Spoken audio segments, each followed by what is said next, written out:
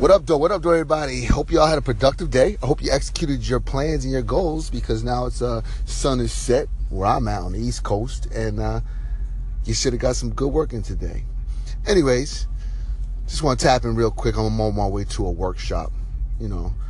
I do a lot of workshops down here in the city now, and I travel, to network, socialize, expand my minds with, different entrepreneurs, different think tanks. We have different subjects of life vision, social change, social entrepreneurship, all that good stuff. But the main thing is networking, exposing, and trying to amplify and get good support from like-minded minds. But what I want to dwell on is I like to ride. I like to ride to the city. I'll be cruising in my car, and I got the music playing. I zone out and I get to thinking. And this particular time, I had a nostalgia. And nostalgia was in reference to actually some bad times in my life, and it had to do with the nightlife and drugs.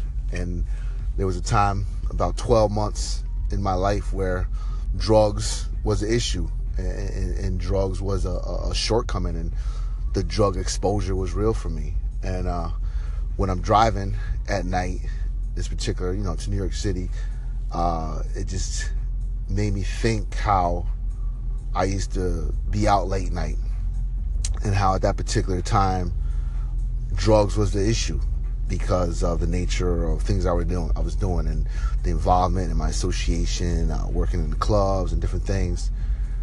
Drugs became an issue. Cocaine, to be precise, the white devil, cocaine. And it makes me think about how, if you look around, a lot of people probably know people that had drug problems or addictions or go through the highs and lows, and it makes me think of also G-Eazy made a song, Pick Me Up, and it has to do with how some people just take one hit of a certain drugs and they never turn back. I mean, all it takes is one hit, one sniff, one shoot, one shot, whatever their individual's preference was of using drugs. All it took was that one time, and they've never returned. And to this day, I know about 5 people that I see on a regular still, and even though they're not like heavy into drugs like they were before, but they just never recovered the life of themselves back.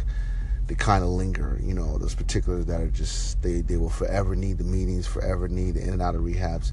They just can't shake the remnants of how that drug occupied and took over their life. They can't get the functionality back to understand the gifts that God gave them and put their gifts to work to gain meaningful livelihood every day. Their occupational strength has declined. They're winging it. They're here job, their job, up, down. A lot of them do have kids. They have custody issues. It's rough. It's rough. And I thank God that I could contribute and put my work into self-building and faith and hope, and that my mindset and particularly my personality wasn't so addictive and weak in some aspect, where I was able to get the experience of the drugs and move the heck on and talk about it and smile about it and laugh about the nights. I could laugh about shit. I could laugh in a way where, like, I was doing some crazy stupid stuff, and I could look back at the characters and the mindset of what I thought was real and what I was thinking was going to happen. I could look back and laugh on that. And then I got some thoughts that terrorized my head. Images that terrorized my head. Images of myself and how I really thought I had my shit together and everything's going to be okay. But that's what drugs do to you. They just, they make you chase the waterfall. They make you chase the fantasy aspect in your mind and make you believe that shit's going to be okay. And every day you're living on the notion that it's going to be okay, but you're probably chasing some kind of money, or you're chasing some type of plan. And that plan is just never going to develop because it's built on shit. And that shit takes you away. And if you know some people that just mess with drugs and just never came back, it's just a sad, sad situation, man. It's sad. So I urge y'all people, man, don't fuck with it. Don't mess with it. Know your limitations. Know your margins, man. Know your party ethics. Because it starts with a party ethic. It starts with social ethics. It spirals out of control. People build tolerances and they go to the next drug higher. And then, God forbid, anybody touches that heroin, because it's even more devastating. But it's crazy. It's rough out there, people. You got to be real careful with your choices.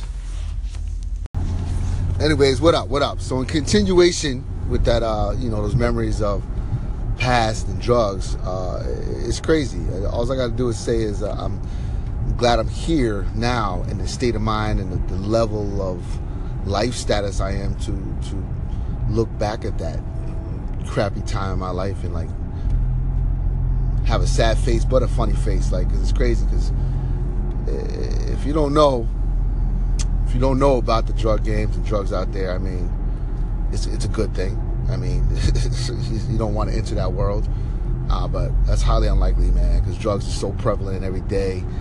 Drugs 20 and 15 years ago was like gateway drugs for these kids now. It's crazy, and it's out of control. But that's a whole different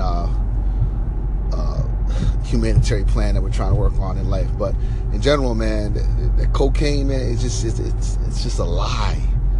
I'm just gonna give you an insight of my experience with that stupid ass drug. It's just lies. It boosts you up mentally and just like has you feeling like terrifically on top of the world. The problem is, if you find yourself sometimes using drugs, it's either because you're probably stressed out and your mind is not in a good place because you're making a bad decision using drugs, right? I mean, hey, those kind of heavier drugs back in the days were heavy drugs, Cocaine was serious back in the day. Now today, it's nothing. It's people doing it in their houses now on the counters and shit like it's nothing. But back in the days, you're using that kind of drugs is because obviously you're not thinking correctly. You're stressed out and you're under duress, and you say fuck it. You get surrounded around some people who are doing it already. You're shocked when you see them doing it, like, oh, you crazy? What are you doing?